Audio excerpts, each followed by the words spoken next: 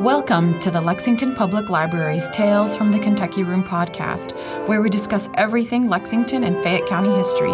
I'm Miriam, and in each episode of this podcast, we will feature a guest that will share a piece of local history. So thank you for tuning in and enjoy. Hi, everyone. Thank you for joining us. Today on the podcast, we have two guests from the League of Women Voters of Kentucky.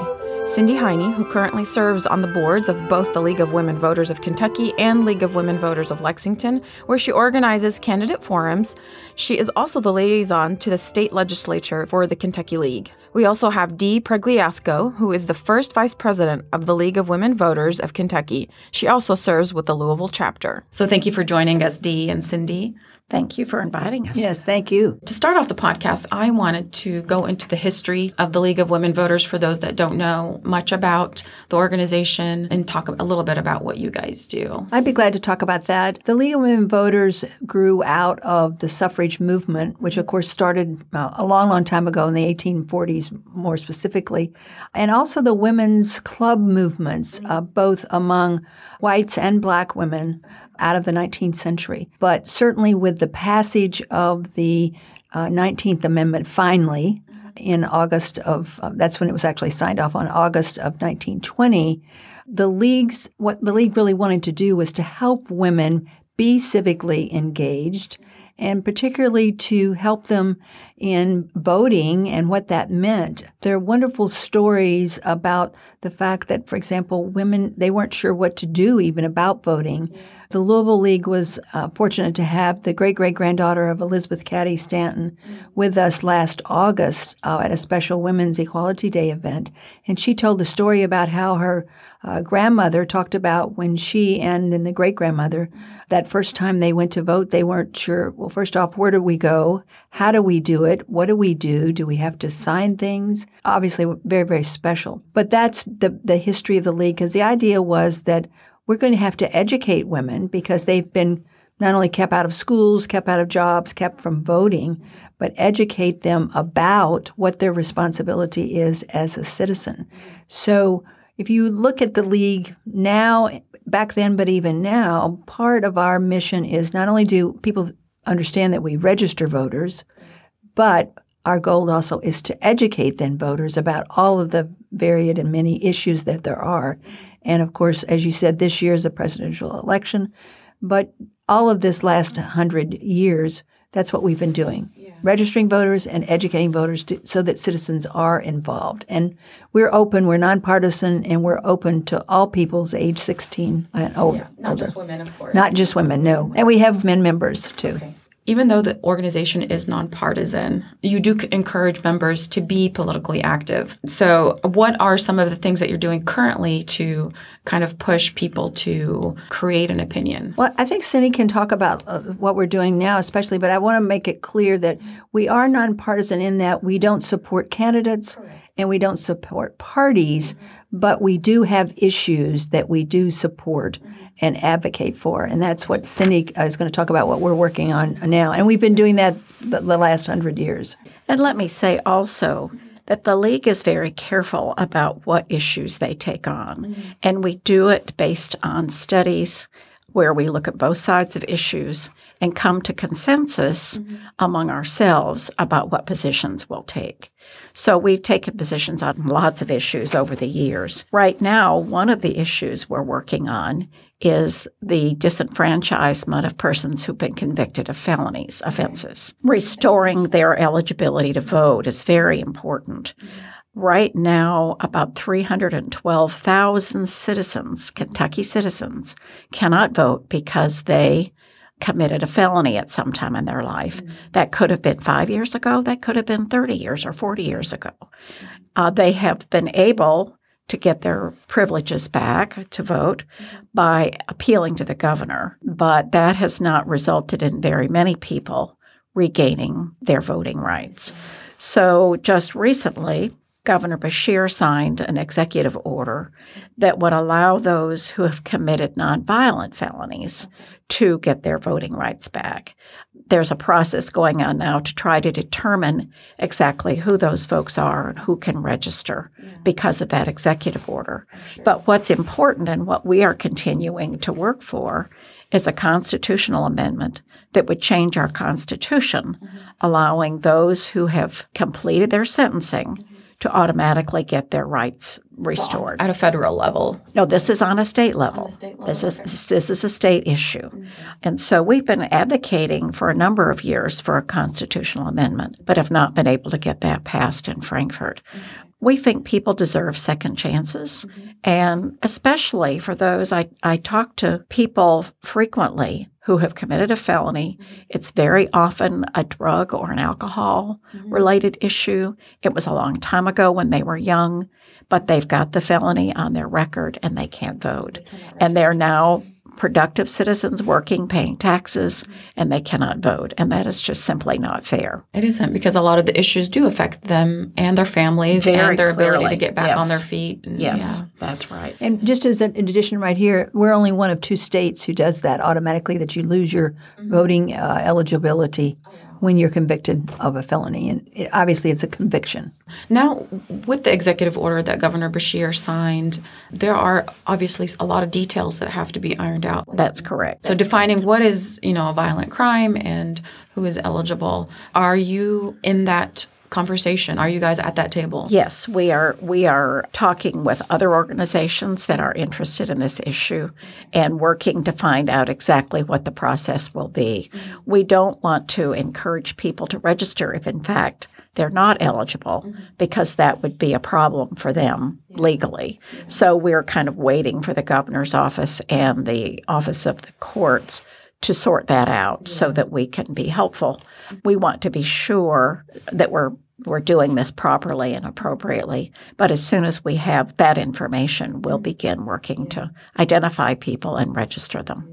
And then in the process, you want to make sure that there's no other barriers that are brought up. Some people feel like they have to hire a lawyer in order to restore their rights, and that could cost money, and that is a barrier to voting. There is a process called expungement, and that completely erases a conviction off of their record. That does cost money, and you do have to have a lawyer. The governor was very specific when he announced his executive order that people would not have to fill out forms in order to be able to vote. And the process in the past has included appealing to the governor, completing several pages of detailed forms. And in one case, under one governor, the governor asked them to write an essay describing why they felt they should be able to vote again. That was very difficult for some folks. I mean, it's hard enough for me to write an essay. And so that was clearly a barrier that is no longer there.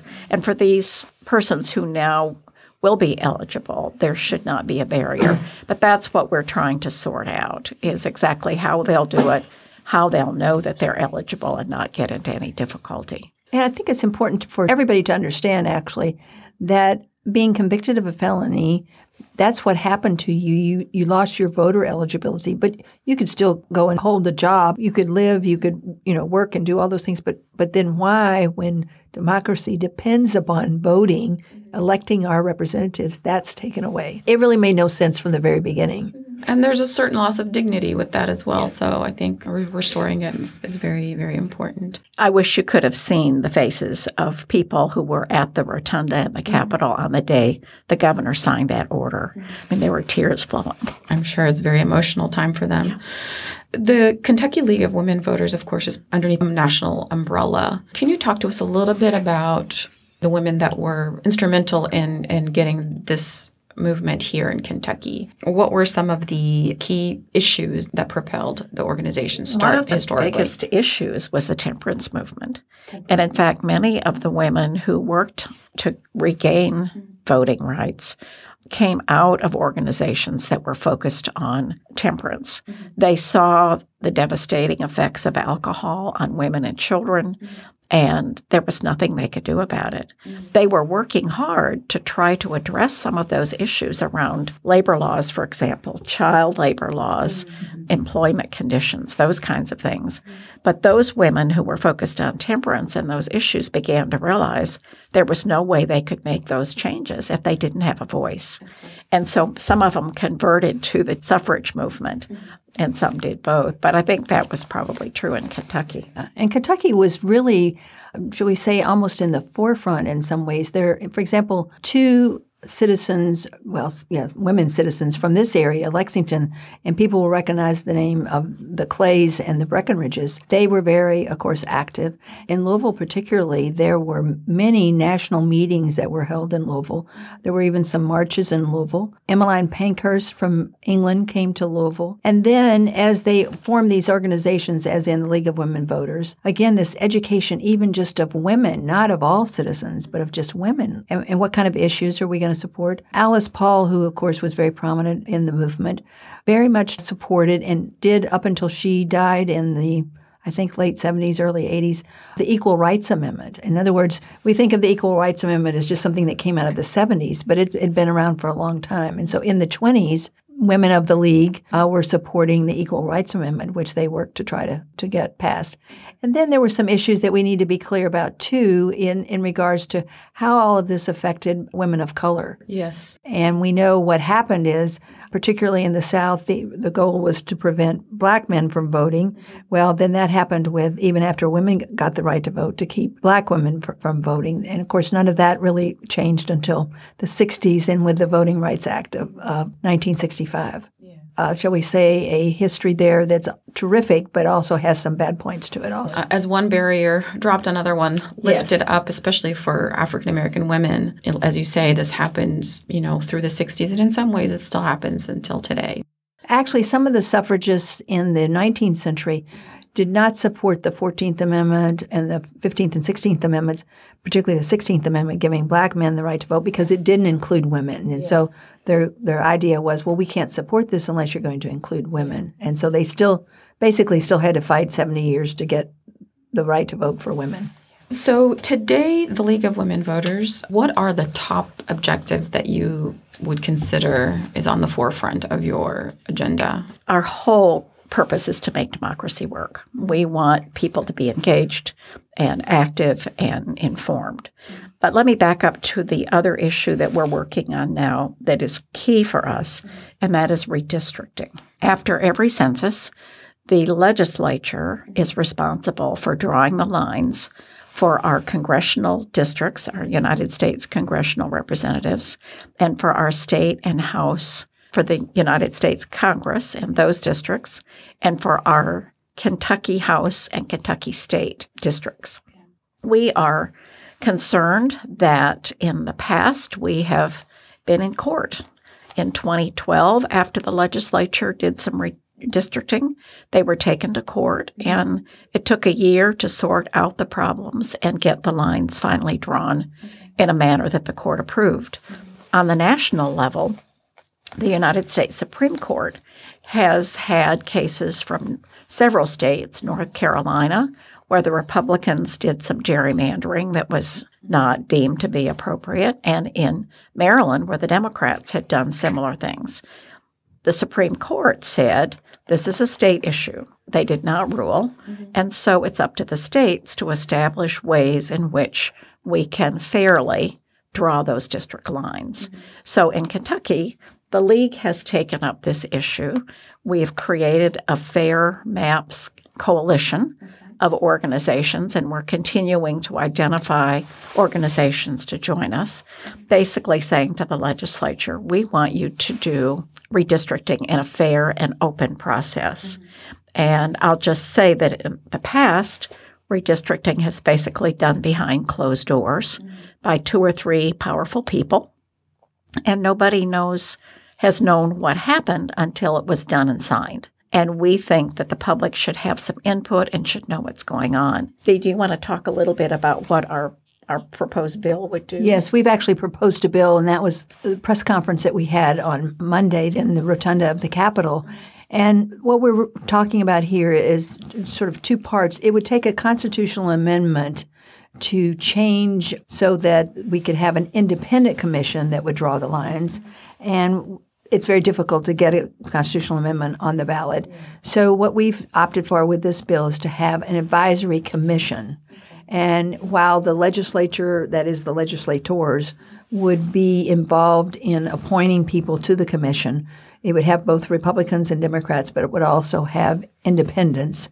What we want to do is to have, as Cindy has just said, have public hearings all over the state, have citizens involved, how they can speak up about their particular districts. You know, one of the issues is we have all these counties. We have 120 counties. Sometimes the counties get divided up, which is allowed, but they get divided up in terrible ways. For example, in Jefferson County, in Middletown, which is one of our communities, that's fairly geographically combined. They have a history. They have a line that goes right down the middle of the community. And so you have people on one side of the street that are represented by one person and people on the other side by another. Scott County has some issues. There's lots of issues in eastern Kentucky, western Kentucky, the area of Warren County where Bowling Green is. Again, these sort of gerrymandered, drawn maps. And this isn't an easy process, but now with technology and computers, it can be looked at. And again, if people are involved, while they can still complain afterwards, they were involved, and we want the legislature to hear us, and that's what this commission would do. Now, ultimately, the legislature would still make the final decision based upon our recommendations, but that way it's open, it's transparent, it's what's being done basically all over the country with either independent commissions or these advisory commissions, and we think that's the way for people to really be engaged in government. One of the key comments that I have about that and that our president mentioned the other day is that citizens should be electing their representatives and not the other way around. That was the way it was intended. And unfortunately, gerrymandering began way back in the 1700s, actually, when it was very clear to bright legislators, I could keep my seat if I drew these lines so these people could vote for me. And that's just not fair, no matter how redistricting comes out. If the process is fair, people can support that and feel confident in it. But if it's clearly not fair, then you have a loss of confidence in your government and your government officials. And you have a loss of confidence and a more of a rift, I guess, yes, you can say. Yes. The other point I would make is if legislators create really, really safe districts so that you are so safe in your seat you don't have to compromise, then you end up with more gridlock and more animosity in your state houses. So that's what we're after, is to get some balance and to be sure all the issues are addressed fairly and openly with both sides of the issues represented as our decision makers make important decisions for us. And actually, we should have been paying attention to this a long time ago. Again, so this wouldn't have happened in 2010 or in 2000.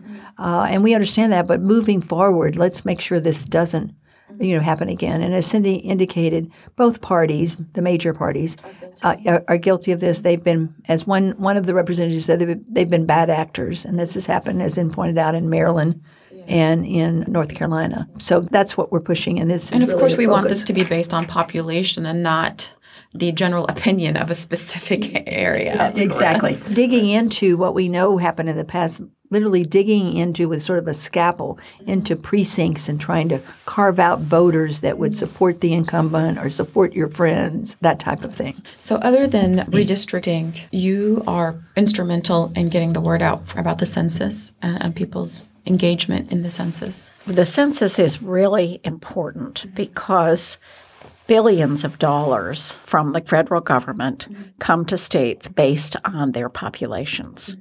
I understand that 10 years ago, lots and lots of children were not included.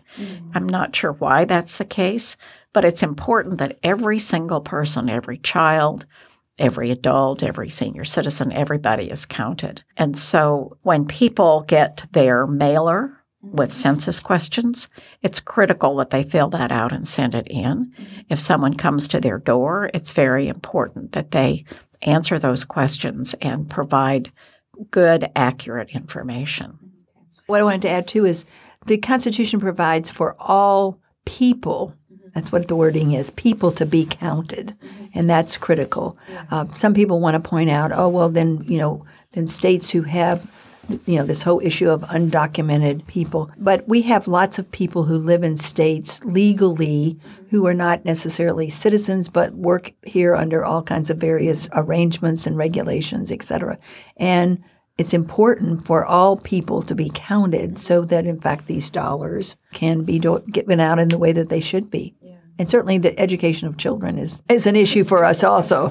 And of course, this year, as library staff, we were told that for the first time, people can actually fill out the census online. So that's another aspect that people can use to do that. So how does someone get involved with the League? If you look up League of Women Voters Kentucky or League of Women Voters Louisville, and we have a Murray group. I don't know if they have a separate. I don't think they have a separate website.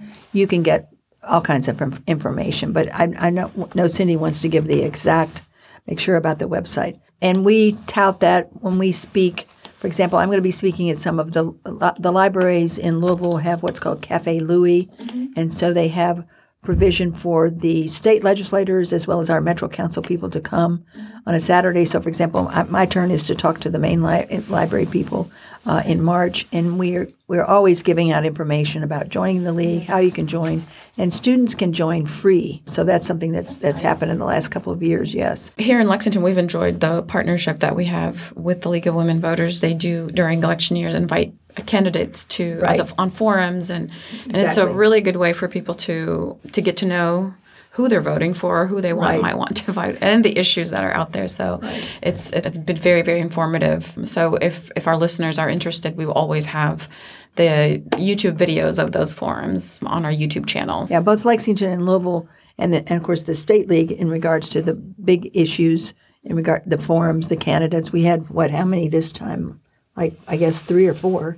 And then we've had one in Louisville for the Metro Council. We had 13 fall before last. And then, of course, we have school board forums. Let me just say how much the League here in Lexington appreciates our partnership with the library. Yeah, we do too. The staff has been very helpful in videotaping and putting it up on YouTube. So if people can't get down to the library on the evening or afternoon of the event and actually meet the candidates, they can watch anytime, 24 hours a day, 7 days a week, and see the candidates. And so we really, really appreciate that. The website for the Lexington League is lwvlexington.com. And there is lots of good information there, as well as the opportunity to join online. And I think, Dee, the Louisville League, you could join online also. Yes, and it's lwvlouisville.com. Right. We are always looking for volunteers to help register voters. One of the most heartwarming things we do is register voters at immigration ceremonies, naturalization ceremonies, Great. And there's nothing more heartwarming than to watch new citizens, so proud that they are now a citizen. And many of them didn't have that right. That's right. Previously. Where they came from. Right. Yes, Correct. exactly. Yeah. And we register high school students too. And so we're doing that. We did it this past fall. We're doing it this spring. And we're also working through this Kentucky State Department of Education as well as at UK. It's got this whole program, What's a Vote Worth? One of the things that we're doing to engage young people in Lexington is a new project called the We Vote campaign. And it will be a competition among the high schools, all the high schools in Lexington, to get large percentages of their students registered. We'll be engaging students in the process, and we're pretty excited about it. Oh, that's another layer of rivalry between the high schools, not just football and soccer. That's right. So. Well, and people need to understand that if you're going to be 18 before the election, for example, in November, you can still register right now. Yeah, and that's important. And we also know that the habit of voting starts early. And if you start early, you're more likely to continue to vote. If you wait until you're older, you're less likely to show up every time if there's an election. So we'd like to engage students early. It's interesting how we engage people, too. For example, we had our state convention in Hopkinsville last summer, and when we were registering at the hotel, we asked the woman who was, checking us in, "Are you registered to vote?" And she said, "Oh, yes." And then she said, oh, but I haven't voted. And we're like, oh, and so you can imagine we had a great conversation about, paying attention and getting engaged and voting because she was registered. What is this talk about purging people that have not voted in years? Is that on your radar at all? One of the problems when people move is they don't think to, especially if they move out of state, they don't think to unregister in their home state and they move and register someplace else.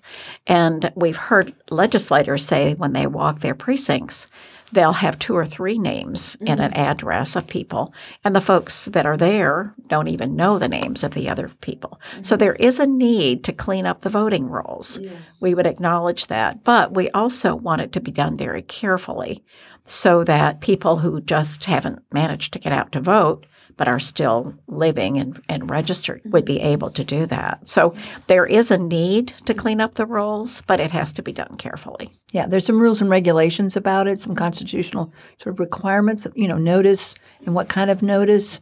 There's a big scandal about it in both Georgia and in Ohio this past year. And so the League actually was involved in and helped write a letter to the Secretary of State and to the Board of Elections about how that was being done. So that's our big concern. Yes, if you've moved, like, for example, I've lived in my house 8 years. We got a notice because of the people and I know that they've moved to Florida. So that needs to be done, but it needs to be done right and not just in an effort to get rid of voters. Before we end the podcast, I really wanted to touch on how has the civic engagement changed over the years? Do you find that people just are more engaged when there's more turmoil or when things are kind of status quo? I think it's important to understand, and for example, Cindy mentioned we are an organization of volunteers. So part of what's happened, I think, with all volunteer organizations is if you go back to the 60s up through till maybe the early 70s, as more and more women entered the workforce and entered the workforce full-time, that affected all nonprofit volunteer organizations because women before that were able to be engaged. And so maybe turmoil, yes, creates engagement, but I think there was just across the country a lot of engagement because of women who were volunteers. Then with this more and more women working, we've had to rely upon fewer and fewer volunteers because women are working, they're raising children. So, for example, probably the average age of the League of Women Voters in the 70s, and which is when I first got involved a little bit and then was also involved in, for example, the Junior League, I would say the average ages were in their maybe even 30s and 40s and some 50s. Well, now, because those women are in the workforce and have children, then our ages have, gone up to where we're talking about 60s and 70s and 80s of volunteers. But I think what has happened because of the last several years and sort of an awakening in all kinds of areas, not just politics, but you've got the environment, I think, that people become more in tune with. All those kinds of things, I think, have awakened people of all ages. And so more and more people are involved. And I think people are understanding that your vote really does count because those are the people that are making decisions that affect your life. They affect your paycheck. They affect your children's schools. They affect the air that you breathe, all those kinds of things. War and whether your sons and daughters are going off to fight wars. I have a son who's in the Army, and he's been deployed since 2003. He's been deployed 13 times. Yeah, now that's his career, so that's part of what his expectation, but still, you can imagine how that affects people. So yes and no as to the turmoil. I think people have always been engaged, but more and more as you look at all of these big issues. And then you have to add globalization so that, our view of just, is Lexington affected by Beijing? Yes. Of course it is. Yes, of course it is. And of course you also have to take into consideration social media and there's other ways to be engaged overall. So Thank you so much for coming on our podcast. I know it's a busy time for you guys. I thought it was really important to bring you guys on, given that it's such an important year in our political process. We do talk a lot about history on this podcast, but it's also important to record and make sure that our current history is recorded. So thank you so much, Dee and Cindy. We're so happy to have you on. Thank you so much. Yes, for can we inviting invite us. you to something? I invite citizens to. Of course, yeah. We're having a League Day at the Capitol, which is February the 13th, and we'll be in the Rotunda. And so citizens should show up, come. Help us celebrate our yeah. 100th anniversary. So 100 years for the suffrage of women and 100 years of the League. Yes, correct. exactly. So it's really pretty special. Yeah, it is. It is. Thank you again so much. You're welcome. Thanks for listening to Tales from the Kentucky Room, a podcast brought to you by the Central Library's Kentucky Room staff at the Lexington Public Library. If you enjoyed listening, please take a minute to subscribe, rate, and review the podcast on Apple Podcasts and Stitcher. If you have any questions about local history or genealogy research, you can visit us in the Kentucky Room to use our collection and newspaper microfilm, or you can email us at elibrarian@lexpublib.org. That's elibrarian@lexpublib.org. I'm Miriam, and we'll be back with another trip down Lexington's memory lane.